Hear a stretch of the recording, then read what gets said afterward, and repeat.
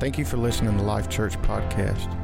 For more information, go to lifechurchofcolumbia.org. Early in the year, just to remind you, it's awesome to know that we don't just go to a church, that there's a lot happening. There's a lot coming out of this body.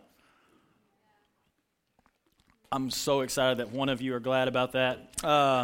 For everyone else, there's a lot happening. Dad made a statement jokingly in his last sermon on Sunday morning and said, I didn't go to dead parties. I don't plan on going to dead church.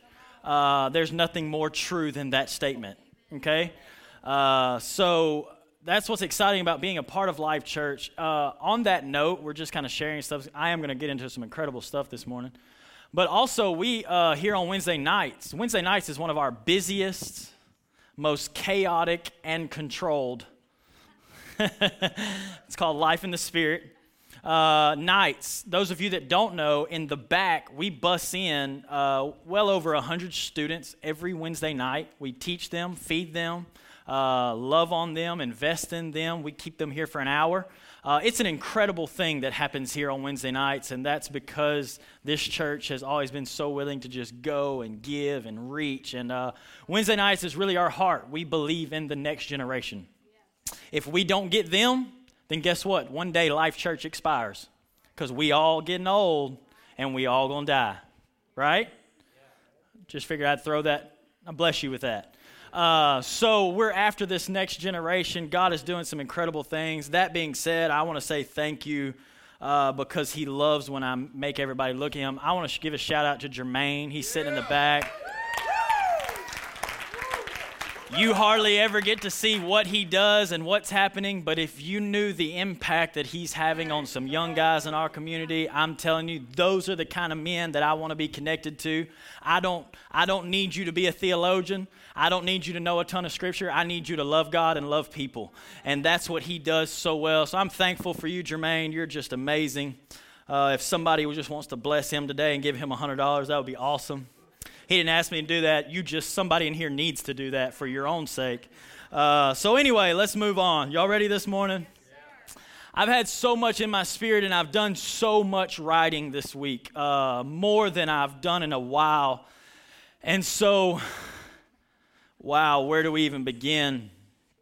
I want to present to you this concept of man fully alive, but because where this body has been in Joshua chapter 1, Dad has always taught me coming up in ministry that Genesis is the origin of everything. And everything you study in the Bible, you can find its origin. It's the law of first mention. For any of you that know, it's first in Genesis. And most importantly, if you can't establish it there, be very cautious of it. Okay. That being said, we also, if you study the Bible much, if you've heard much about it, the book of Joshua is a type and shadow of the Gospels. Joshua is a type and shadow of the Jesus Christ we see come on the scene in Matthew. It was Joshua and Yeshua. And so that being said, he's teaching me something right now that everything I get into, he's showing me the origin in Joshua. Because everything we're in is the life of Christ. And the first type and shadow we got was in Joshua. So he's pulling me to it in everything that we find, and there's been so much stuff. But I want to share a word with you that God gave me in prayer, and then we're going to build on that. Those of you that have been in the home groups so far, the two that we've had, those of you that have been studying Joshua 1, you already know there is some stuff coming out of Joshua 1. It is literally casting the vision and the structure for what Life Church is headed into, and it has been so amazing. But this week in prayer, I was standing in that back corner right over there just praying for this family, for Life Church family. And God, the Holy Spirit just dropped something into my spirit and said, this year can be a breakthrough for the family so monumental that you'll build an altar for it so that so that you remember it for generations to come. Of course, we've been in Joshua chapter 1, and if you know the story, you know that when they crossed the Jordan, they took 12 stones, they built a memorial altar so that they could remember for generations what God did for them in that moment. And so, of course, my mind went there, and I began to look at it, and the thing he began to speak into my spirit was the phrase or the whatever of family breakthrough. And he began to just pour some stuff on me, so I want to pull from Joshua chapter 1. If you want to go ahead and turn your Bible, we're not going to have any scriptures on the screen this morning, so get your Bible out, follow along. In Joshua chapter 1, he began to speak to me on the idea of a family breakthrough. And me just being a nerd, I guess, I had to look up definitions and things of that nature. And so I looked up breakthrough, and it means a sudden, dramatic, and important discovery or development. So a family breakthrough would be the whole family experiencing a sudden and important discovery or a development within the family. And that would be us as an entire family experiencing this type of sudden discovery that's of great importance. Now, I was caught off guard by the definition because it uses the word a sudden. And so as I began to just pray into this word, Holy Spirit began to tell me that suddenly moments always follow a process.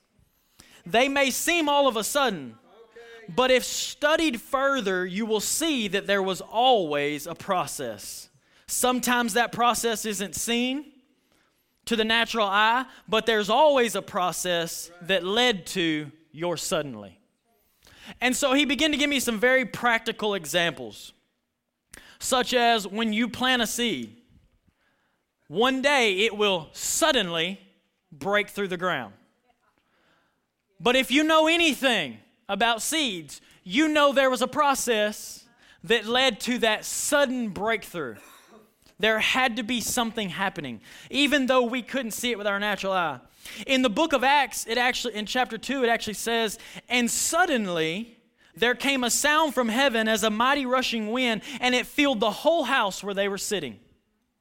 Suddenly there came a wind. Well, that suddenly was on the heels of 10 days of a prayer meeting. So the suddenly sounds good. If you go study most of the incredible revivals that we read about, the Wales revival, and there's so many of them, it appears to be a sudden outbreak of the glory of God. But when you study into them, I think it's the Welsh one. Is it with the two elderly women? Wasn't that the Welsh revival? If you study into the Welsh revival, you'll find two elderly women who begin to pray and pray and pray. And they kept praying and they kept praying until one of them seen and made one of the greatest statements I've ever heard. She went to her pastor and said, "Call a revival because Jesus has taken the field." Following that moment, suddenly, Wales was turned upside down. So even though to you it looks like, I got to hang out here for a second. See, what the problem is a lot of times you see suddenlies in someone else's life, and you start thinking, well, how does it happen to them? How come all of a sudden they're getting blessed? All of a sudden they're getting breakthrough. All of a sudden, no, you missed the process. Because you may see my breakthrough, but you didn't see me on an altar. You didn't see me crying before God. You didn't see me pushing back my plate. Suddenlies, they follow a process. And you don't get a suddenly without your own process. My process don't create your suddenly. My gosh, this has nothing to do with what I'm supposed to talk about today. It's the process that prepares. This is what I want to show you. When Jesus told them, go to the upper room, he said, if you'll pray for 10 days, this is going to happen. I'm seeing who knows their Bible. No, he didn't say pray for 10 days. He said pray until. So they went into this thing having no clue how long this was going to take. No clue. First day, they prayed. Second day, they prayed. Third day, they prayed. I got to think by the fourth day, some of them were starting to say, hey, we ain't got nothing yet. Nothing has happened. Nothing has happened. But they had a word, and based on what he said, they said, yeah, it's been 4 days, but we're going to go 5. Yeah, it's been 5 days, but I'm going to go 6. Yeah, it's been 6 days, but I just know what he said. And based on what he said, and all of a sudden after 10 days, all of a sudden, there came a sound. It's a process. It's a process, and we keep bailing out of the process, so we never get the suddenly. We never get the sudden. This is a great idea. I'm so excited about this pre-service prayer meeting, Pastor. I can't wait to get involved in your pre-service prayer meeting for the next 2 weeks. I'm just going to get all in your business this morning. For the next 2 weeks, I'm going to be there, and I'm going to pray, and God's going to pour out his glory, and my whole family's going to get saved. 2 weeks, 3 weeks, 4 weeks. When's it right to get out? When's it okay to back out of it? God called me and put me in this place. God told me this is where you're supposed to be. This is where you're supposed to work. This is where you're supposed to go. This is only to a few weeks later. You know, I feel like God's calling me Well, did God call you or not? Did he say it or not? Because if he said it, all you get to do is remain. You get to make no other decisions but remain and say, this is my process. This is where I'm at. And until I get a suddenly, guess what I'm going to do? I'm going to come right back here and I'm going to pray. Peter, James, John, I'll see you tomorrow because we didn't get it today, but I'll be back tomorrow because I want my suddenly. I want my suddenly.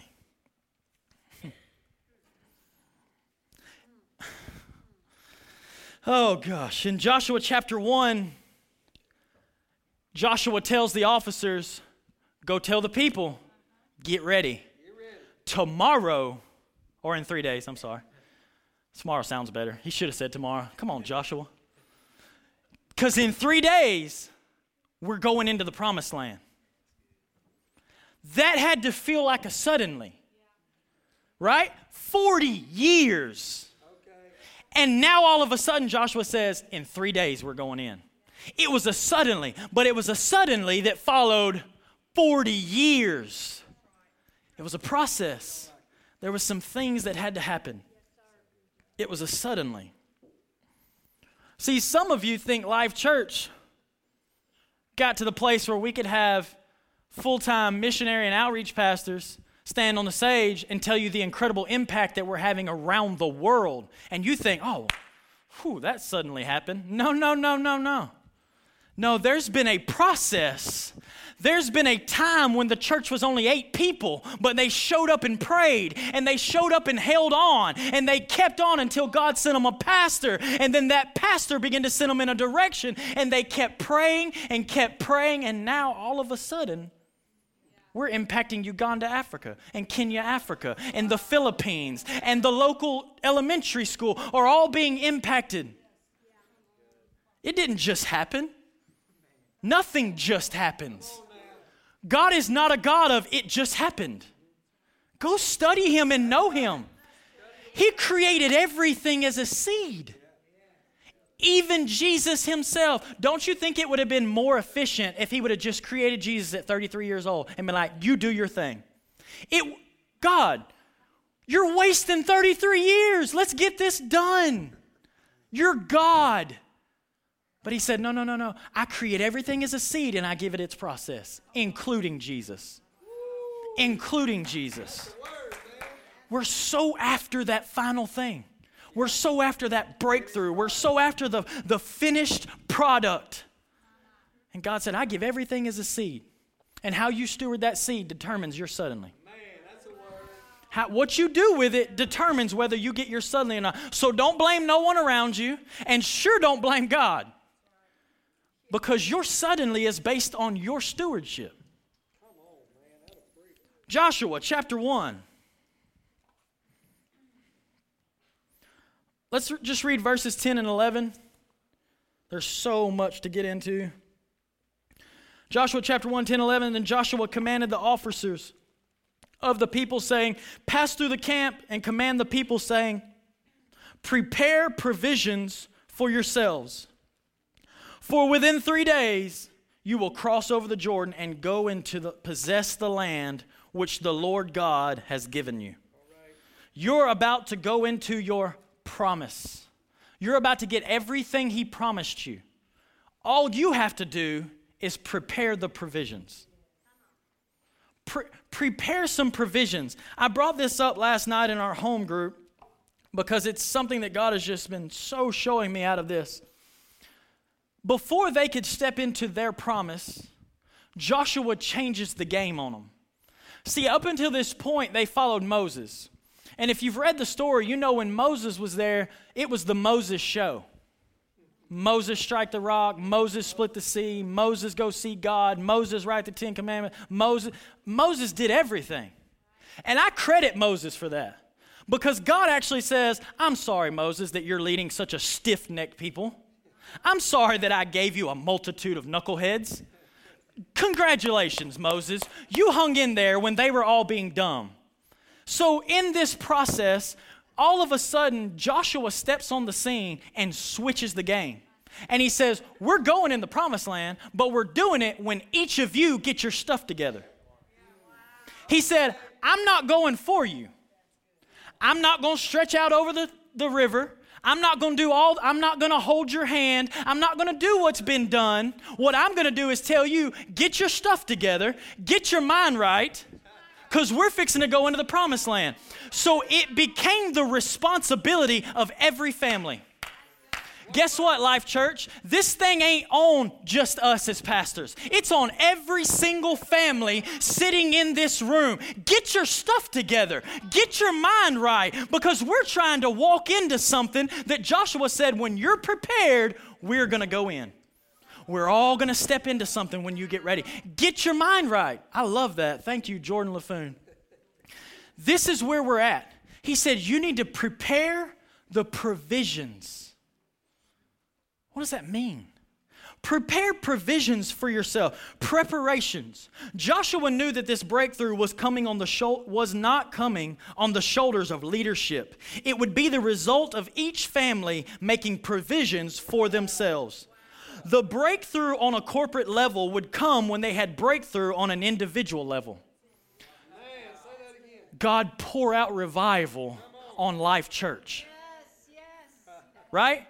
But I ain't going to get my family right. Because it would be more convenient if you just poured out revival on Life Church and I got to just, kind of get in it.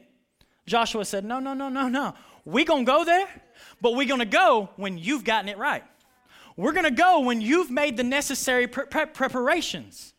I don't need you to be a strong pulpiteer. I need you to lead your family. I know it ain't popular, but I'm going there. All right? He said, make preparations for your own family. Don't get up here and preach to me if your family's going to hell. Don't get up here and preach to me when your home is a mess. Let me put it that way. When your home is a wreck, don't get up here and tell me to get prepared. No, he said when each family makes the provisions that are necessary, this corporate family is going to enter into something. We're going to cross over into something. So he took the responsibility off of just a Moses and said, guess what? This happens when everyone does their part. Man, we got into some scriptures last night in home church where it says each joint supplies that which is needed for the growth and the strength of the body. Don't complain that the body's weak if you ain't giving it nothing. If you ain't doing nothing, I want to go where Scott went last night. See, what happens is, he said, I need you to go home and prepare it in your home. Go home and seek revival for your home. Go home and make the necessary provisions for your home. That's what this is going to take. So you may be asking, what does it look like? What does 2020 look like for Life Church? It looks like individual homes preparing provisions for the greatest breakthrough we've ever seen in our lives. The breakthrough on a corporate level would come when they had breakthrough on individual family levels. Each family had to make moves in faith based on the word that was given. And when each family was prepared, they would experience a breakthrough that they had never experienced in their journey. One so great that they would build an altar to remember it and that it would remain for generations. Each family had to make moves in faith. The officers came through and told every family, we're moving, so make preparations. And each family had to, by faith, start packing their stuff. You know why? They've been hearing we going in for 40 years. But by faith, they had to say, you know what? I'm getting my family together. I'm getting my stuff together. I'm making the provisions. I'm going to make the move. If the pastors of Life Church are saying this year we're going into our promise, I'm going to make sure my family's ready to move. I'm going to make sure we're ready to go forward. I'm going to make sure I've made the proper preparations of provisions. Good Lord. Because you know what? I'm crossing that thing. When this thing breaks open, I guarantee you my family's going to be ready. My family's going to be sitting at the edge of the water saying, any minute now. Any minute now. Because I ain't missing this thing. My family's going to be ready. My home's going to, as for me and my house, we will serve the Lord. You do whatever you want.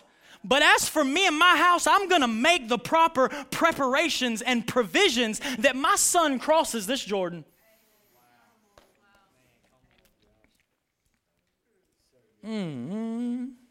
This was just supposed to be the intro. See, because in Joshua chapter 4, verses 1 through 7, I'm not going to read them all. God tells him, once everybody's crossed over, I want you to pick 12 men and get 12 stones and build an altar so that for generations to come, actually it says so that the children of Israel forever would remember what kind of breakthrough we had in this moment. You know what he was telling us? It ain't about us. It's about the kids. It's about this next generation. They need an altar that reminds them of the goodness of God. Okay. And guess what? A Sunday morning service is not that altar. That altar's in your home. Okay.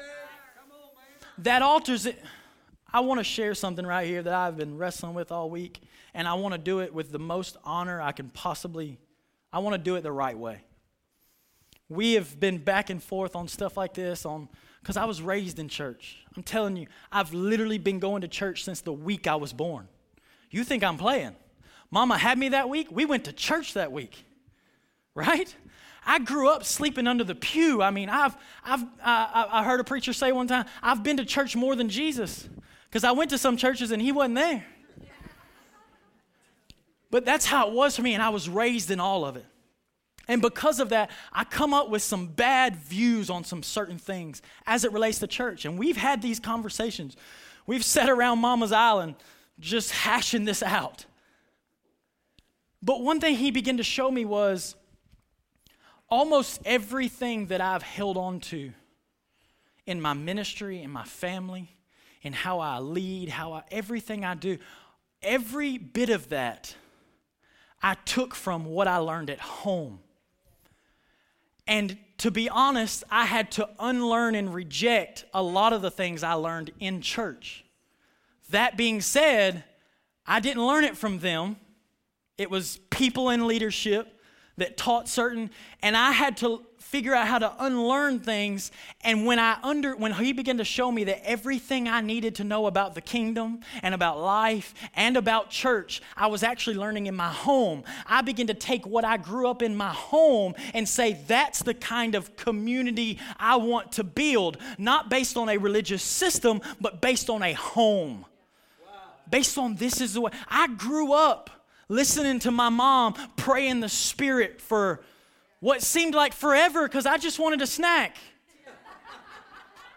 Like I wanted to knock on the door and say, Mom, I just want a brownie.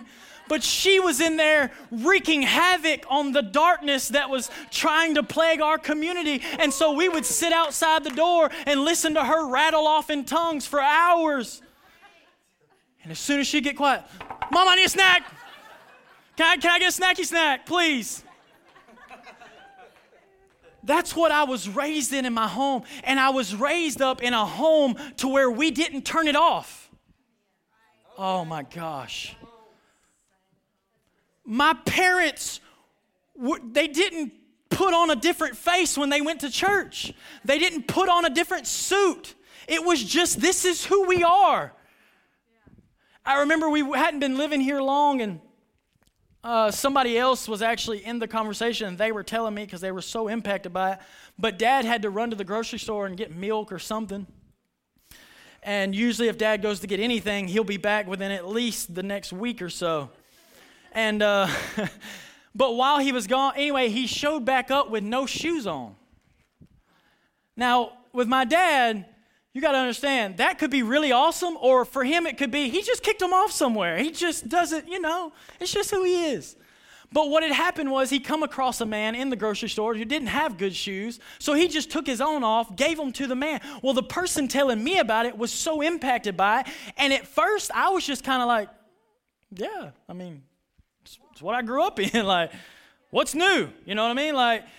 But to see that it was the same. So why am I saying all this? Because the Holy Spirit had to help me build my life, my ministry, everything about me, not based on some of the things I learned in a religious setting, based on what I learned in my home. Because the home I was in was making preparations and provisions for my breakthrough. Do you see the importance? Parents, if you still have kids at home, let the weight of this statement rest on you completely. It's up to you to make the provisions for your kids to cross this Jordan. Make the preparations in your home. I said this before and I preached, and I am so fully convinced of it, that one of the strictest judgments we will meet when we stand before God is how we raised our kids. If you raised your kids BC, before you experienced Christ, then there's grace to cover whatever has happened in that moment. But if you are following Jesus Christ, then the way you raise your kids, I am convinced will be one of the strictest judgments. Why do I say that? Because Jesus said, if you keep one child from me, it would be better that you drowned in a river. Put that on a sympathy card. Jesus said that. Why? Because it's how we raise our kids. It's the provisions and the preparations we make to make sure they get across this Jordan. This burns in me probably hotter than any other thing in my life. If I do nothing else in life, my kids will experience incredible breakthroughs. They'll stand on my ceiling and it will be their floor. And they will do things so magnificent and so incredible. Every morning I get up and walk into my bathroom, there's 5 scriptures across my mirror, and every one of them are promises about my children. There's not one promise on my mirror about me. You know why? I don't need you to know who I am. You're going to know who He is. As a matter of fact, this morning, me and Stephen were talking, and he was saying, he's going to be a preacher, and he wants me to sit down and start showing him how I break down my notes and write stuff out. We were talking about, he said, because one day when, and then he paused, and he was like, well, it's not going to be anytime soon. Like, Granddaddy's going to be here a long time. But one day, when Granddaddy's not here no more, you'll take his spot, and I'll take your spot. And I'm sitting there saying, you have no idea, son. You have no idea. Why? Because we're making some preparations and some provisions. It's not convenient. It's not convenient. It's not convenient to put the boundaries on our children that we have put.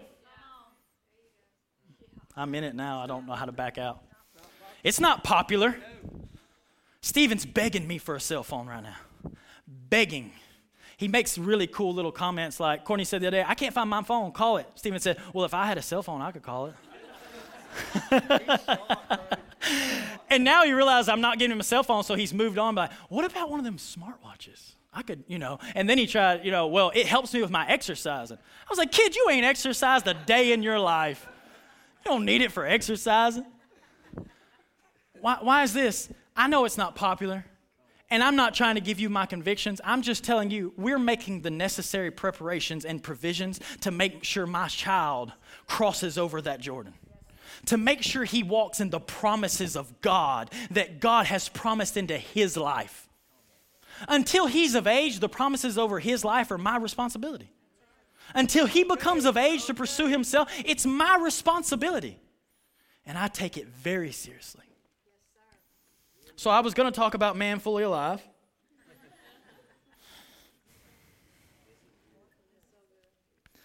Let's do this. I heard a story this week about a man who was, no, this is not a joke, this is real. I heard a story this week about a man who was going to buy some land. And the land he was going to buy had no water on it, had to have a well dug. And so he was having someone come in to give him a price. I don't know what you would call that person. Surely they're not actually called a well digger. I mean, does anybody know the name? Because I would like to be. Okay, no one knows. Apparently they are well diggers. So he had this well digger come in and was giving him a quote. You know, if you drill this deep, and he was explaining to him all the different things and all that. He said, this is the deal. He said, you could dig, I don't remember exactly what the footage is, so I'm just going to make up my own. So if I'm totally off, no one call me out, act like I'm right. All right? So he said, if you dig 25 feet, you can get drinkable water. And the guy looked at him and said, but if it was my family and my kids, I would dig another 50 feet. He said, it's going to cost you a whole lot more, and it's going to take a whole lot longer, but it's for your family. Oh, some of y'all ain't hearing me yet. See, it's going to take a lot more, and it's probably going to cost me a lot more, but I'm thinking about him. I'll drink the water all day. I drink the water on this side of the river. Any of you that live over here know what I'm talking about. You fill up the bathtub, it looks like you're taking a bath in sweet tea. Except it doesn't taste as good as sweet tea. Thank God for sweet tea. I'll drink the water over here, but I don't want my kids drinking it, so guess what I do? I take that big 5-gallon thing, and I drive my truck every day over there, and I go get the good water, and I bring it back over so that when we fill up Benjamin's bottle, he gets the good stuff. It costs me more. It takes more of my time. It's not convenient. But guess what? I'm going to make sure he's got what he needs. It's going to take a little bit more, and it's going to cost us a little extra. But if it's for your family, I mean it.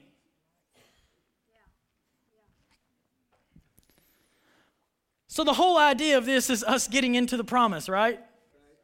Us moving into the promise. What is the promise? That was a question that came out in our home group, and it's such a legitimate question. We're after the promised land. What is the promised land? Dad's been talking about knowing the boundaries, knowing what it looks like. I want to show you something. Have you ever stopped and asked the question, why did Jesus come? Seems pretty basic, right? So I was asking the question, what is the promise? Because the promise has to be found in why he came. Because he came so that we could have the promise, right? So why did he come? And a lot of times we would like to say to die on the cross. Wrong. He didn't come to die on the cross, but while he was here, he died on the cross because it was part of the process for why he came. And there's actually 2 scriptures that give us very specific answers to why he came. You ready for them? Write these down. John 10:10. Some of you know this. He starts with telling us why the enemy is here. The enemy's here to steal, kill, and destroy. And Jesus himself tells you exactly why he came. He said, but I have come that you may have life and life more abundantly.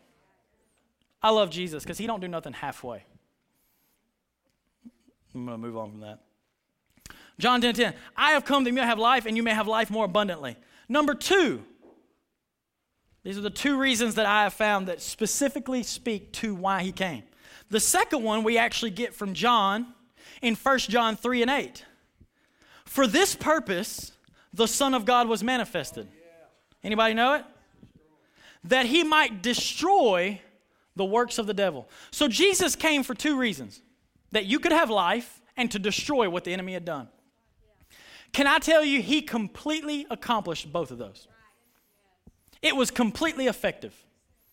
He did both of them. He prepared, so the promise is abundant life. That's the promised land. It may look different as far as how it comes out in your life and what you get to be a part of, and each tribe lived in different areas. I'm not going to get into all that. But the promise is abundant life. He said, I came that you may have abundant life. What is abundant life? And we're going to fly through this last part. Y'all ready? No, I'm not, because I had a prophetic word this morning that said I was supposed to take my time. What is the abundant life? The abundant life is you fully alive. We have to be careful because a lot of times in studying doctrine and the life and the teachings of Jesus, it's very easy to think that the goal and the purpose was you crucified.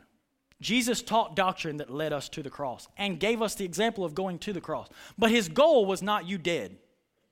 It couldn't have been, because he said, I came that you may have life. So it can't be both. So what happens is we see Jesus coming, teaching, and exemplifying a doctrine that leads me to the cross. This is it. Remember, we started this whole thing talking about process. Jesus paints this most beautiful picture of the process. But what I love about Jesus is he shows us this life in reverse. Put it to you like this. The Bible says that for us, the natural came first. Romans, right? Ain't that in Romans? And the spirit comes after. Well, we know for Jesus, it was the other way. Jesus was spirit first and then became flesh to teach us a process. That work? That's pretty simple, right? So he begins to show us. So let me show you something. This is where this began for me. In the Westminster Shorter Catechism, they ask this question: what is the chief end of man? That means, what is man's ultimate purpose? The answer to that question is to glorify God and enjoy him forever. What is the ultimate purpose of man? To glorify God and enjoy him forever. Based on that question, we would have to ask another question that says, how do we glorify God? If our sole purpose is to glorify God and enjoy, well, what is it to glorify God? Well, I'm glad you asked. And we're going to ask Saint Irenaeus of Lyons. He's going to give us the answer. Y'all know him, right? Probably not. He's from AD 185. So that was a long time ago. This is his statement. I read his entire composition that he wrote on this, and it is incredible. But I'm going to use this statement. You ready? The glory of God is man fully alive. The glory, it is, what is the chief end of man? To glorify God. How do we glorify God? Man fully alive. God gave me a statement yesterday in prayer, and I sent it out to some people, that Jesus dying on the cross may have dealt with my sin, but him being fully alive is what gave God glory. Yeah, that's good. Stay with me. Because we usually stop at my sin getting dealt with. And we live there. We live at the cross. We only teach the cross. We only focus on the cross. We try to stay dead. That's the whole sum total of it all. But in reality, Jesus didn't say, I have come that you might die on the cross. No. He said, I come that you may be fully alive. But to get you fully alive. Let's go. So based on these two statements, it would lead us to believe that the chief end of man is to be so fully alive that it brings God glory. Are we living so alive that God is glorified by the fact that I'm alive? It's just... In reality, you dying doesn't glorify God. It just puts you in the position to be made so alive that you glorify him. Crossing the Jordan, how does this tie together? Crossing the Jordan was an Old Testament type and shadow of the cross. This is where they died. As a matter of fact, on the other side, they really died. We ain't going to get into that this morning if you know the story. Crossing the Jordan was the Old Testament type and shadow of the cross, a dying to themselves and trusting that God would raise them on the other side. And then them conquering the promised land was them fully alive. They were not living fully alive, wandering around in the desert. They were just surviving. This is where most of the church is at. We're surviving. That's why we come here on a Sunday morning, so you give me a fix so I can make it through another week. Get me pretty spiritually jacked up so that maybe it'll last long enough, and next Sunday I can come back and get jacked up again. No. See, that's the wilderness mentality. That's Moses, you go to God and you tell me what he's saying. We have to cross this Jordan. We have to go through this process of the cross and come to the other side. Because on the other side, guess what? God wasn't handing out manna. I love this. God says, you're going into the promised land. It's incredible. And when you get there, you're going to have to fight giants and get your own food. Oh, thanks, God. Appreciate that. Appreciate that. Golly. This is... So them crossing this thing, they come out of feed me, feed me, feed me. And they step into this moment of becoming so alive. Fully alive. And every king they would conquer brought glory to God. Every land they would take brought glory to God. I don't know how to say this well, but them wandering in the wilderness wasn't giving God any glory. It was all about them. God was just pouring out grace and miracle after miracle and helping them survive and begging them not to quit and trying to convince them not to go back to slavery. I'm describing the majority of the 21st century church. But he brought them to a place and said, I'm about to put you through a dying so that when I resurrect you on the other side, you will be so alive. Oh, come on. John chapter 1, verse 1, in the beginning was the Word, and the Word was God, and the Word was with God. Through him all things made. All these things. It gets to about verse 4, I think, and it says, talking about Jesus, in him was life, life, L-I-F-E. In him was life, and that life was the light of men. In other words, you can't join Colby's outreach team and go out there and fake light. Because light is a response of life. Life is the glory of God. The glory of God is life.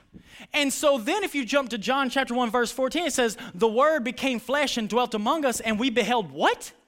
The glory of the Father as the only begotten. So then what you see is his life created a light that was the glory of God. And guess what? The darkness couldn't do nothing with it. He didn't have to fight the darkness. His life was creating something that took care of darkness. We're wearing ourselves out trying to manufacture a light that deals with darkness. Darkness will snuff out your little fake light 10 times out of 10. 10 times out of 10, your fake light ain't going to do it. But when there's life, when I am fully alive, it projects a light that the darkness cannot comprehend. The darkness can't handle it. We don't need an outreach team. I'm getting all on your stuff because you started it. We don't need an outreach team that is trained well in how to convince people of something. No, I just want a small group of people who are fully alive. And when you're fully alive, every day's outreach. His life was the glory of God. His life produced a light. Why does he want you fully alive? Because you fully alive creates a light that is the glory of God. So what is the chief end of man? To be so fully alive that there's a glory for God coming out that deals with everything. Let me give you this, and then we're gonna use this to tie this up.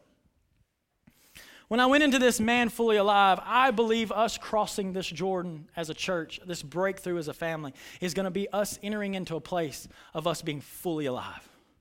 We're going to be alive like we've never been before. I believe it. Let me show you this. I did some real extensive research on the word alive. And by real extensive research, I mean I Googled it, and the first thing that came up was not dead. And I was like, thank you, Google, for shedding that revelation into my life. Now I can live and not die. But when you put the word fully in front of it, all of a sudden the word fully actually deals with measurement. So to put a prepositional word, I did learn one thing in school, in front of alive means that all of a sudden alive is measurable. Jesus said, I'm just looking at the fruit. And the fruit lets me know where you measure on being alive.